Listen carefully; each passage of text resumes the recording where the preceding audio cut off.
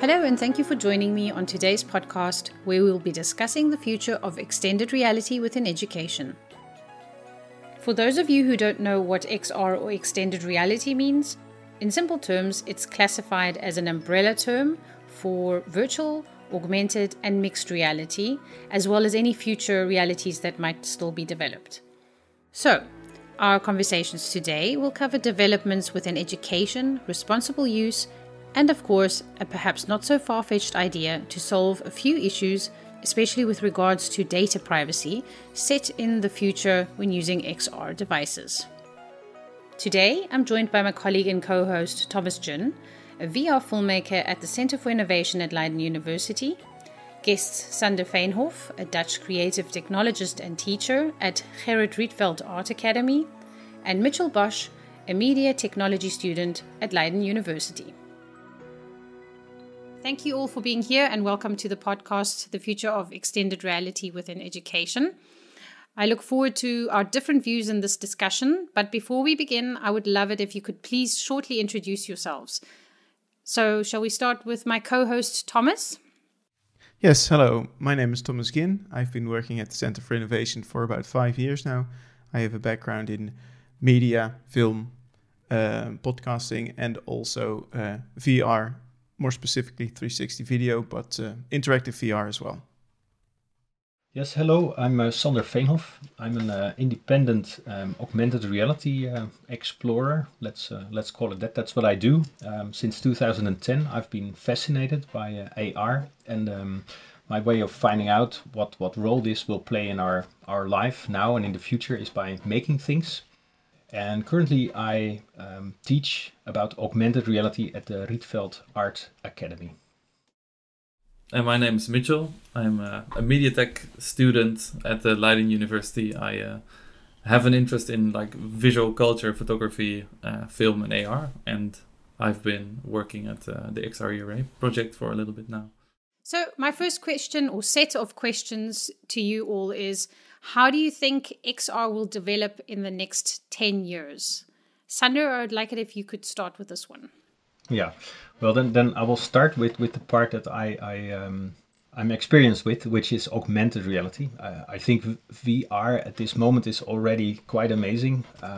Technology-wise, the things that can be done there are great, but AR still has its problems.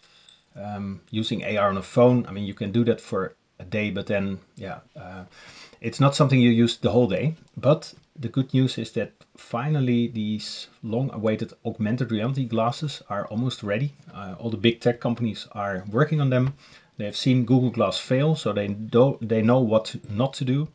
And for some people, this is something they worry about, wearing AR glasses. But I think if we do it well, it can be a great new device, because we can finally experience AR the way it's meant to be. So there can be projections, life size in front of us. And I think that is what we will see developing during the next 10 years. But beside this hardware developments, this is really going to play a big role in our normal life, because everybody will see the world in a different way all the time. And who defines what you see? And what is your own role in defining that? So those are the things that interest me even more than the pixels or the field of view things. And that's what I'm exploring already. And do you think that both the glasses and the smartphones will merge in the next 10 years? Or do you think they have both their places in the world that they're separate? Yeah, I think you will always keep both devices. They are great together. You do not always want to talk to a device you're wearing. You don't want to move your arms around if you're pointing at things. So you will be having your small smartphone device maybe as an interface, as a pair of buttons, or even a cursor to control things around you. So these devices are going to communicate together, and sometimes you don't even need the glasses for something. You just want a proper screen right in front of your hand palm. But on the other hand, the smartphone notifications that now buzz in your pocket, that might move to your to your heads-up display. And new things can be done when you have a different display. On a tiny little screen, there's just so much you can do, but on a bigger screen you can do more. The augmented world is going to give us a whole lot new apps to explore. Yeah. And Mitchell, what is your view on how you think XR will develop? No, I think I do agree with most of the things that Sander is saying here. Like that VR, it's moving a little bit into its glory days now. It's like if you look at VR gaming for example, that's already quite a big field right now. And VR entertainment, in the sense of like movie festivals offering a whole VR section on entertainment experiences and that sort of thing, that's already quite established, you could say, almost. And also at home, it's a very useful and accessible thing.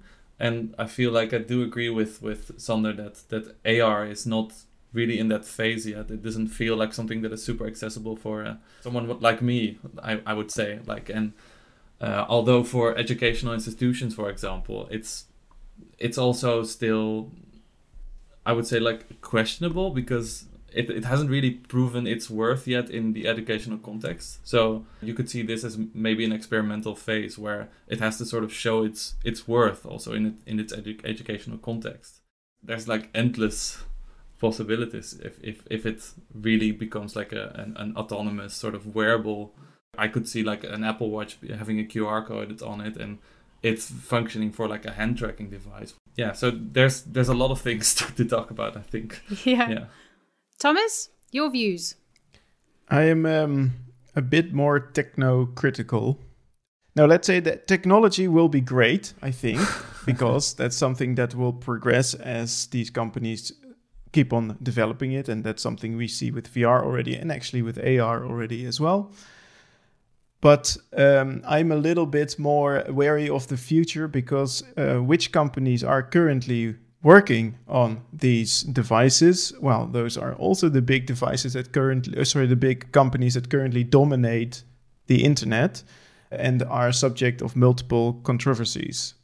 And it worries me a little bit, because back when the internet started, it was much more of a free zone. And it looked like no one really knew where it was going. A lot was possible, some good things, some bad things, of course. And in this case, having seen the technology develop over the past decade, both technologies, they seem to be much firmer in the grasp of these big tech companies. And they have very specific ideas about what the technology should do and what it should mean for the world. Again, I think the technology will be great. And if we manage to bypass or solve this massive problem of monopolizing this early stage of AR and VR, then I think we can look forward to having them further integrated in our life, just as Sander and Mitchell were already talking about.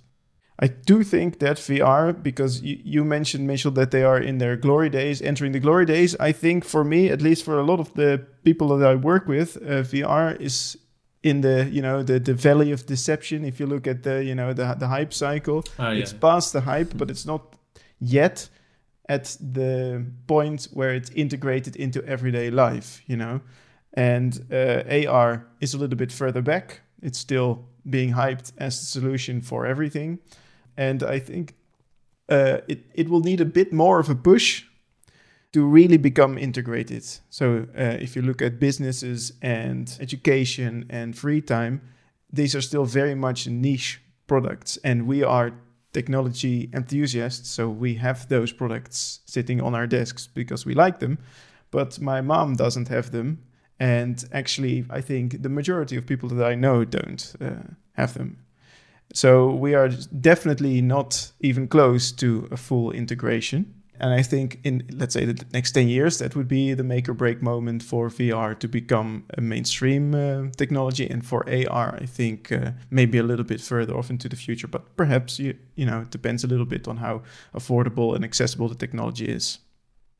So, Thomas, you've mentioned like a couple of limitations that you're obviously struggling with to envision the 10 years from now scenario of XR.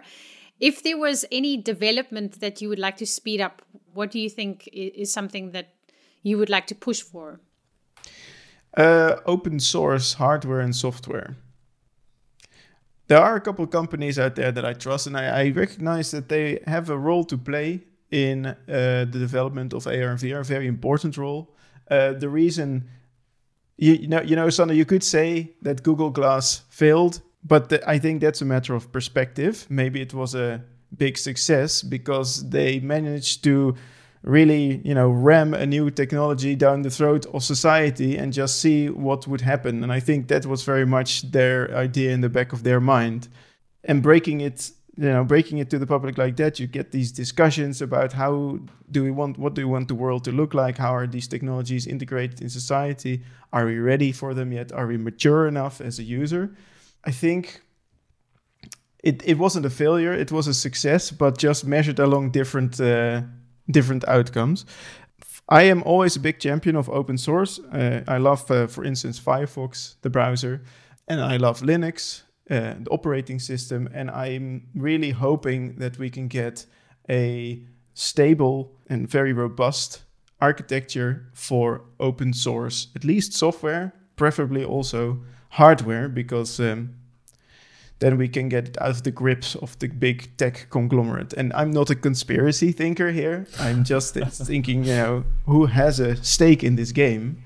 And I think we forget that the users also have a stake in their game, and we might be lagging a little bit behind those fast-moving companies. Yeah, and I think it's not the only place where open sourceness is a topic, and I think that's a trend you just also see back in this field, of course, I think. And Sander, the same question to you. If there was any development that you would like to speed up specifically to AR now, is there something that you can think of? Yeah, well, I agree with Thomas that an open source direction is important, and I think you sort of ended with an optimistic note, saying, okay, let's just try to fix this in a way that we want it, and then it will be fine. And the good thing is this hasn't started yet. What you saw with the internet, there's now this debate about how to sort of win back the internet, but we don't have to get there with AR. We can do it right from the beginning on. So yes, open source is important, but I would go one step further. I think it's perhaps it's time to have the AR glasses jailbreaking club. I mean, we don't want the tech devices to be the owners of these big tech companies. No, we just grab their hardware because that's what they put their investment money in. That's not going to be easy to make that with an open source do-it-yourself package, but we grab those hardware devices and run our own software. But yeah, if you think about things that need to be speed up, maybe we should even slow down. I mean, we are not there yet, so there can be this amazing world there, but all the things that are halfway are not really appreciated by people. So that's making it very hard to make AR experiences, because people always have something that they don't like. It's like, oh yeah, it's not perfect, it's not working well. And even with AR, with VR, I expect so much and it's not there. So if we like relax a little bit about what we expect from these things, we have this opportunity to develop the things that are open source, less shiny, less spectacular. And I think that is important to also give the developer community a chance to explore it, instead of looking at Hollywood for the big productions. Yeah, that's a really good point. That's actually, it seems interesting that you say that, because Hollywood indeed plays a big role. It makes us enthusiastic, but it does overpromise, of course. We all want that Minority Report style interaction, and we want to look like Tom Cruise being all cool with these screens. Or Matrix style virtual reality. I don't want to come off as a boring guy who just says, well, the big tech companies are ruining everything for us. I would love to see 10 years from now that all the students at the university, for instance, have access to an XR device that we can use for teaching, because I think it can be a very important technology in the classroom or at home, depends on how you develop it. I also would love to be able to go into the Matrix. I mean, I am a 90s kid, and also Existence, where you plug it into your back. That stuff is just cool. So, yeah, I mean, I am a nerd in that sense, and I would love to be able to, get fully immersed to the point where I forget that I'm actually I don't know, sitting in a chair or walking around in a space. That would be really cool. So there's also that side of me, you know, the little kid that's just excited about all the new toys that are coming. Yeah. Well, that's great that you said that, Thomas, because this kind of ties up into this next question, which is how is XR used in the way you teach, learn, or research? And now you kind of have to use a little bit of imagination as well. Maybe Mitchell, have you experienced anything with XR in a teaching format? Well, like I said earlier, I've been trying to get into like doing my own master thesis in this respect, and I have been very enthusiastic about, I think, quite a popular topic in XR and research, which is like to be another lab kind of approach. The whole can XR or VR or AR instill like empathy, and can that help like develop some kind of cultural goal or benefit, I guess. But I have not really, except for like I said, except for trying my own hand in Unity and like trying to develop my own little experiments in this, I have not really, except for secondhand experiences which I read on the internet, I have not really experienced XR in my own course, in my own masters, for example. No. But you see potential, obviously, right? Obviously, yeah. Like I said before, I do see a huge potential in like being able to take education a step further. It might make it more feasible to transform the classroom into something that is more interesting to be in through AR. So being able to go places where you are not really able to go before, like the space, for example. I don't know, teaching about the body and kind of also the things that you see in VR right now, in VR education. But I don't know, being there with multiple people is of course a thing that you can do in AR. Like you can see the people next to you, but also the thing that you're looking at together and interact with it together and learn about it together. And that would be something really cool to look forward to. Yeah. And Sander, how are you using AR in the way you teach? Yeah, well, for me it's easy because I'm teaching this subject of AR, and especially during this Corona lockdown time, it was great because we started with our classes online, and everybody was using these face filter effects to just create AR works, not as necessarily on your face. I also had assignments where I said, okay, I don't want to see any face at all. So you had you had a collage of people in the Zoom session, all kinds of shapes, and it was like one big artistic artwork. So then it's easy to use AR in a teaching environment. But of course, when you're not teaching art, it's a different story. And then what Mitchell said, you have tried your own little experiments. It's not that easy to make something with AR and to make it work and to let people use it, to make it so that they understand it. And if you're teaching, you're usually not teaching just one workshop or one single session. I mean, you can bring people to the moon. That's the classic example. They've seen the moon in VR and okay, that's great. But what are you going to do next week and the week after and the week after? So you're not going to be the developer developing all these lessons by yourself. There should be like this big amount of things to choose from, and that you can order and say, okay, this week we're going to do this one. Then next week bring your AR device. Next week bring your VR device. So there just needs to be a lot more insight in what is available. But that will grow. I do see potential there, but it's not easy to get it up and running. And also there the expectancies are very high. If you want to do that in a classroom, the teacher has the feeling that you of course have to know what's happening. But with this technology, it's not yet 100% perfect. So it's often sort of ignored or not used during class, which is a pity because it can be an important and useful thing to use. But we should also dare say, okay, let's just give it a try and see where it goes. And share experiences and make like compact procedures on how to use this during a lesson and share it with others. That would be great, and tell what it can be used for. Instead of going to the moon, what else can you do with it? Yeah, so what's interesting is obviously you need to have the skills in order to create an AR experience. Can I call it an AR experience? But if you want students to be involved in that as well, they would have to have exactly the same skills, right?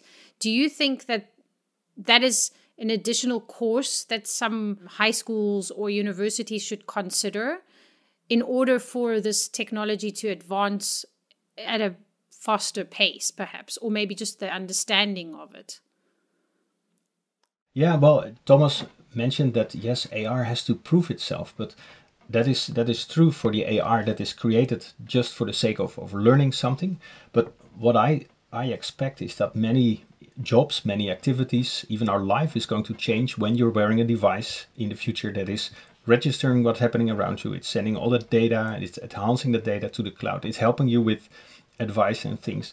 So even the way we work in 10 years from now is going to be different. We are going to be using these devices to support our, let's say, our intelligence, our insight, to help us to notify us what is wrong. So I think automatically that will be the way you're going to learn about this. So it's not then going to be a matter of making something completely new. It's just like bringing in the way you work and then learning how that works. And then it's important to know, to be prepared for this future that is ahead of us. So therefore it's also good to start practicing and know how these devices work.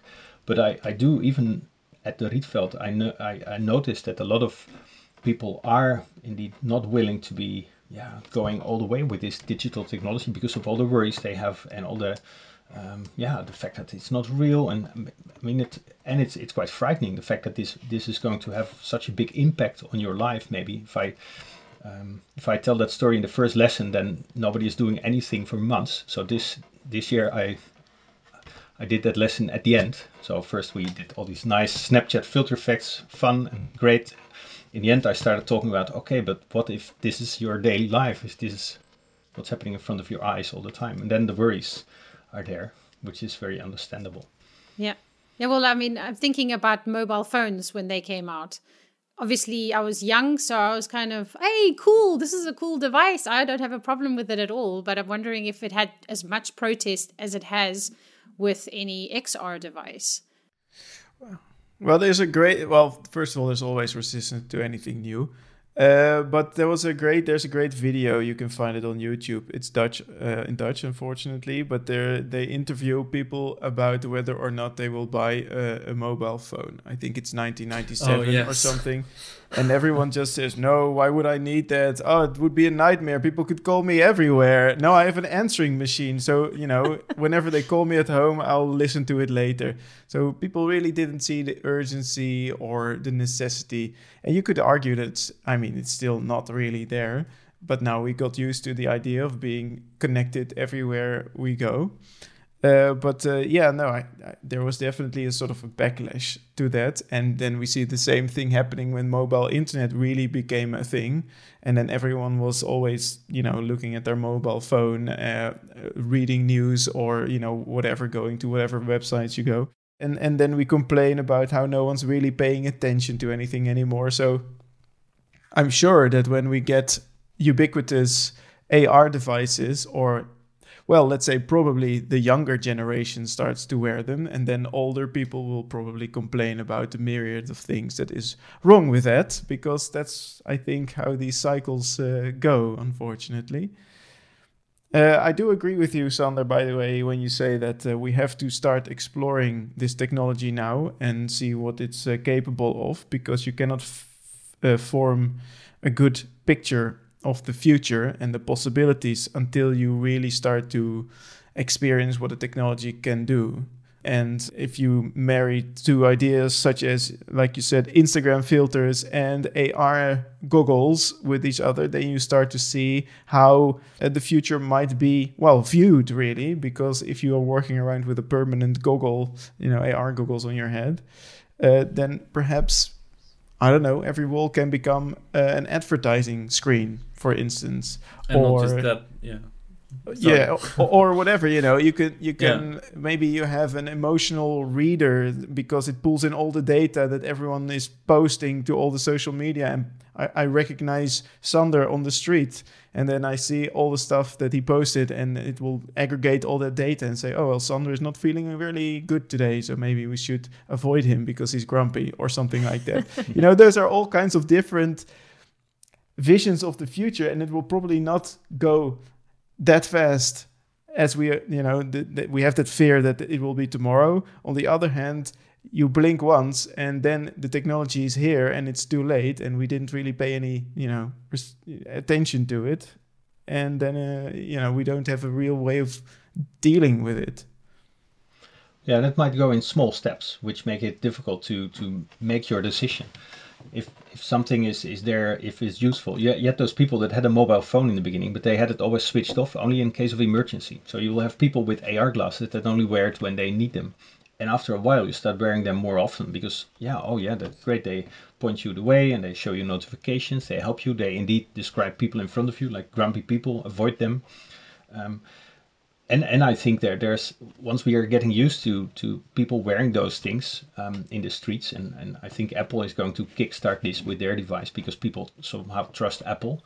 And they've been playing the privacy card all the time, saying, we're now strong on privacy.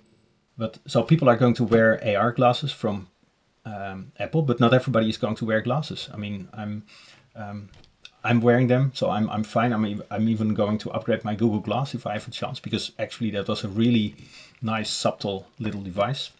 But I think the fact that you have a camera looking into the world with you, that is something we're going to see. People are going to be wearing these wearable cameras just because you don't want to lag behind. If other people can see like digitally, then you also want to see digitally, or you sort of miss something. And that is, this goes in small steps, but it helps to now think about the actual use cases and also to define for yourself, okay, what do I want and what do I not want? So you don't have to make the decisions on the small steps.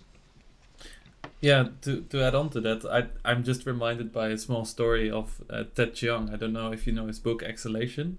He has done like a very small story on this exact thing where people wear cameras all the time and are able to instantly search their visual memories for like moments that have happened in their life. And in this situation, there are people who wear this and who don't wear this, of course. And it's a story. It's like a small fable focused on like what would change in social interactions between people. Like imagine if you have a conversation and you think someone has said something and you can just go back instantly and like see if that's really true, for example. And it's interesting to also think about if you wear this continuously, if you are still able to even recognize people on the street, like are they abstracted or are they a filter all the time? Yeah. Like yeah, and instead of looking back and searching, this is also going to be used for your proactive monitoring. Like it's not that only you can access the archive, but this archive is processed all the time and patterns are being recognized, and the system is trying to match you with other people wearing the same thing, saying, hey, what you're doing now or what you're seeing or what you haven't seen yet, or maybe you've seen less people this week compared to last week. All these data, but you have to decide, of course, if you want that. But what will be the default settings? We don't know yet. Yeah, interesting. And also, who has access to all this data, of course? That's the question that is so big. Yeah, well, if you have a jailbreak device, you just use all your data on your own. You only share it with companies like anonymously. You say, okay, here's a package of data, please make sense out of it, but I'm not telling you who I am. So you're going to have these anonymous data brokers in between your data that you're all collecting on your own device, on your own data store, and you once in a while share a package to a big tech company. But it's not the other way around. You don't want big tech to monitor you all the time and tell you what to do. So, but that's quite a radical approach, and it's a big effort to collect all your data. I'm doing that, by the way. It's a project called Be Your Own Robot. I'm sort of getting prepared to making this switch at one point to say, okay, buy big data. I'm the one now getting my own data, and that's important, but it's a lot of work. It's an interesting way of looking at it. The only thing I wanted to ask still is if you're not worried that big tech companies will then figure out a way to run an algorithm and still be able to recognize you on the data you've shared. Like, is that not, because like it's already happening, of course, but yeah. Yeah, it will be an interesting battle. Yeah, sure. Yes. There's also another issue that I think is really interesting. It's way further off into the future, but I like it. It's actually conceived. I first saw this concept in the video called Hyper Reality by Kiichi Matsuda. Is that Did you mention him just now, Mitchell? No, I was talking about Ted Chiang, but Oh, sorry. hyperreality also sounds familiar. Yeah, so it's a video basically of someone walking down the street and everything's augmented, right? And at some point, the goggles crash and the real reality is really boring because the mall that he walks through has been built around augmented reality. So all the surfaces, there's really nothing to look at because why? You don't really need it. In the headset itself, it's like this cathedral and it looks really beautiful. But once, everything crashes, it's just basically a gray concrete mall that doesn't need any adornments because that would be wasteful. And is there a risk? Because you can get this already by getting overstimulated. There might be a risk of finding reality really boring without the extra sauce on top that augmented reality can offer. And that's, I think, partly why, for instance, mindfulness is now so popular and such a hot topic, is because people, I think, recognize this, that they get overstimulated. So regular reality, for instance, going out into nature, might be a little bit boring because, not all your senses are buttons are pushed all the time. TikTok, for instance, is too much for me already. And I'm 33, which I still think is young. I think a 15-year-old would probably find that very old. But, you grow up in a certain mediated reality, and I'm not going to say it gets worse, but it can get a lot more intense once it's pumped straight into your eyeballs, no matter where you're looking. Yeah, and if I may answer or maybe this question, like I have ADHD, so for me it's continuously already being. It's sometimes I compare it being in a world like this, and I can only imagine if other people are exposed to an environment like this, like how would they react? How would that be for them? And also, what I was thinking about it as well, like how is this for people that just simply cannot afford this technology? Like what would the world be like? Would they feel left behind, or like what kind of social structure would be in place for them to sort of catch a glimpse of this world? Yeah. You guys have kind of answered some of the questions that I wanted to ask you regarding like what does responsible XR mean to you. So thanks for that. But if you want to add a little bit more, I think Sunday you had some interesting ideas regarding interactive tutor that you mentioned in one of your mails. How do you see what responsible AR is to you? I think when you look at AR in a teaching environment, you can of course think of like a setting of or in VR going to the moon. With AR you have these situations where you're together and you're looking at this virtual appearance.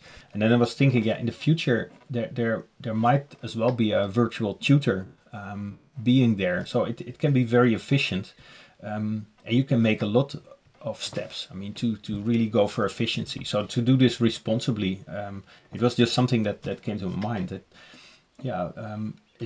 it's good to balance it, to know that when a virtual tutor is there, there's also a real life tutor looking at how things go. And if you have a proper balance in the timing, that the real tutor is there asking, okay, how did the virtual tutor do? Was it did you understand it? If you only go for the technology, then for some people it's too much. So you, but to balance it properly, that is what I was thinking about.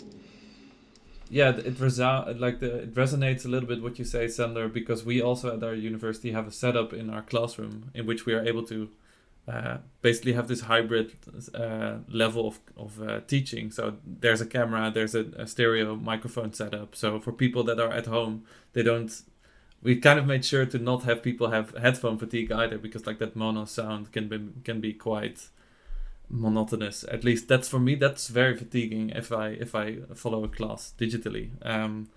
But there's also the option to go there physically, and sort of that balance is already evidence of people wanting it. If there's a possibility that there's people on one end of the spectrum and people on the other end of the spectrum, so it would make sense to have something of an authority or like a controlling entity that could possibly play a role and for students to, yes, I don't know, like just configure their learning experience, I guess.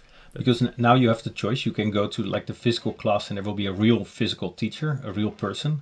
But let's say, I mean, there's now an artificial intelligence is able to write emails for you. Or if you would have an artificial intelligence, like for example, watch classes for a year, maybe it could even be possible to sort of generate a teacher that is trying to mimic a real teacher, just on the future database, thinking. yeah. But then, of course, then you need to monitor. Okay, what really happened? Where is this going? But it could be the way you're dealing with the teacher in the future, and it will be your personal teacher. Like you will have a different teacher in the same class compared to somebody else. It will be like the movie Her, this really smart Yes, OS, yeah. but then somebody that's trying to teach you things in your pace, in your style.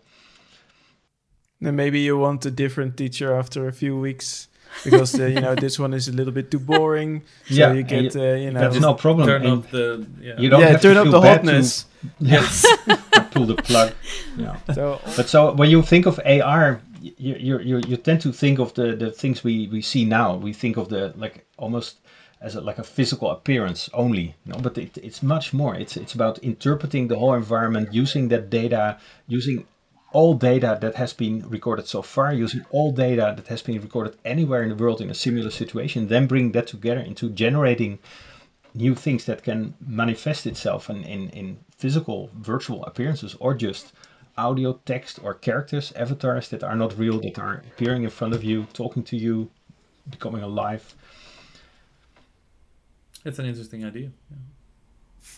for me, I think what we currently are exploring, so we've made roughly 15 AR and VR experiences which are being used in education right now. We see what we always see when technology gets introduced to the classroom.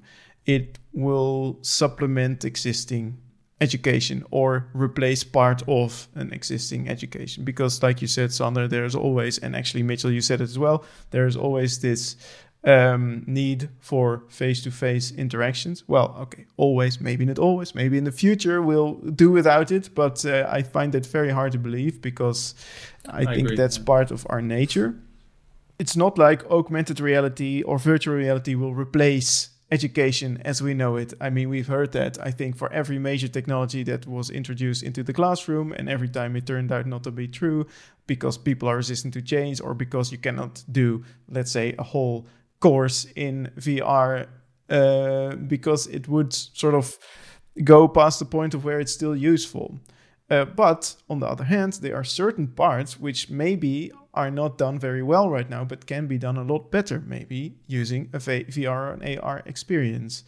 So I wrote down a few, such as simulating certain experiences and also having the opportunity to repeat that same simulation over and over in the same way instead of having minor variations if you have to do it with a real human.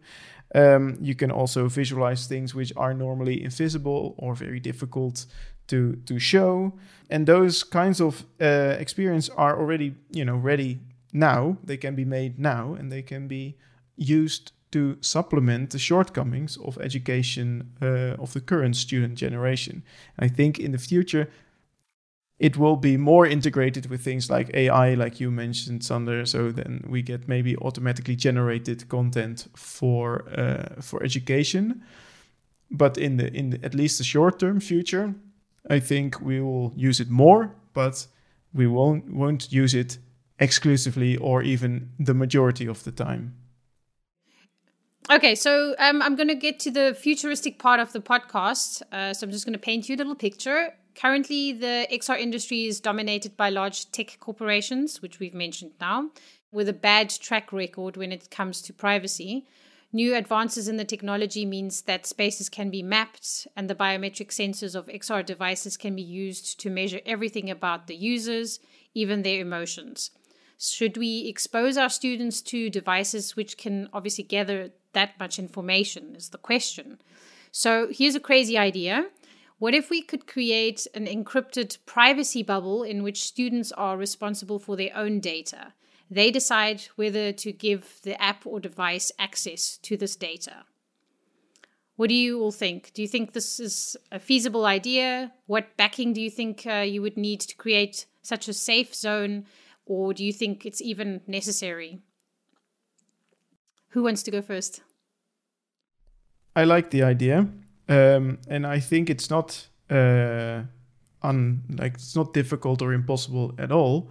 If you look at the way data is handled, for instance, in the digital civilian cases, like a DigiD, I don't know what the English translation is, but it's basically the digital services that the government provides. There you get to choose, for instance, which department of government, apart from the obligatory ones, you share your data with. And it's a matter of design. So if you want your privacy to be, or your users' privacy to be protected, you could certainly create something along these lines.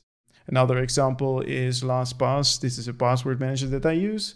If I lose the password to, like the master password to my database, then all my passwords are encrypted and no one can access them. So they're very safe. They're mine. I can sort of share with whomever I want, but it's not like LastPass can go in and check for me what the password is. So that's another way that by design privacy is maintained. The little downside there is that we need to teach people to handle that kind of responsibility, because, bad password quality, or, not remembering or maybe even writing down your passwords may lead to either being hacked or losing your data. But apart from that, if you design it well, you can actually do it, certainly. Yeah, I also wanted to mention, like, it's I think a question of authority, which is now almost by default, maybe due to our current situation with social media. It's a default which it's like inherently maybe appointed to big data companies, while it's like the authority of the data should probably be given to the user themselves, and maybe have a cache that fills up while being used, and then just literally like Thomas is saying, to determine later to which sort of entities you share this with. But also I found it, I took it quite literally also, like literally as a safe zone, maybe within a virtual world. It probably already exists, but at the press of a button to be able to enter a safe zone where you feel safe, you don't have people around you, you just enter a space where if you feel unsafe in a certain space, either because you think you're being tracked or because other people are following you around or maybe harassing you even, that there's a safe space to go, that this safe bubble also stretches this far. I think that's like essential. Yeah, in VR at least you can mute someone in certain social spaces, but they're still in your face, which I think is quite annoying, especially as a female. Quite intense. So I actually change my avatar when I'm in VR so that I don't get harassed if I'm in a social space. And what's interesting about that is you can solve it two ways. So you can solve it by, for instance, having a sort of a privacy bubble, or you can solve it the way that Facebook does it in Horizon, where they have you and every other users record all the time, so they can jump in and always sort of look over your shoulder as you are doing whatever, you think you're alone, but you might not be. So they're always watching, basically. It's the definition of a panopticon, where they're always watching, or at least you don't know when they're watching. So everyone behaves, because otherwise, bad, like the dead will come and get you and punish you for it. Big Daddy Facebook. Yeah, exactly. Looking over your shoulder. Yeah, it feels like Big Brother, but then even more intense and on your face. But I like the idea of a privacy bubble.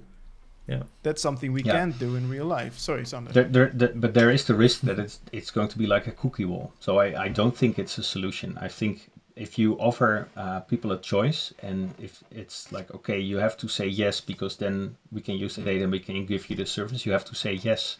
So it's going to be very tricky. You feel confident, you think, oh yeah, we have now the cookie wall, so everything is fine. But in the end, it's all the same. It's just a little hassle. What I think is that you, as an like educational institute, you need to have like standard student profile. So, and that even solves your problem, Monica. These students are not like, they are gender unspecific. I mean, there's no male, female. It's just your student number 400. That's the data that the big tech company is getting. And the next year it's a completely different student. So it doesn't make sense to study the data, and you can as well throw it away. But that is something you can provide if you don't want to risk of another like cookie problem, where actually all your data is being collected anyway. Even when you share it at a specific company, I mean, all this extra data that is gathered from it, it's just very difficult to really protect yourself against this. The only thing, as I said earlier, is just to keep all your data to yourself, and even run the services on your own data, and not hand out your data, because then you're lost. But it helps to have a sort of default anonymous student profile. Or you go another way. So instead of saying we keep it, let's say, because I understand your problem is that if we can't share the data, we can't run the service. Okay, fair enough. But then you sign away all your data anyway, so you're still tracked. So where is the benefit, except indeed you have to go through all these dialog boxes or whatever. So if you keep your data to yourself, that can be tricky on the technological level, I think, for less experienced users, but that again is a question of implementation.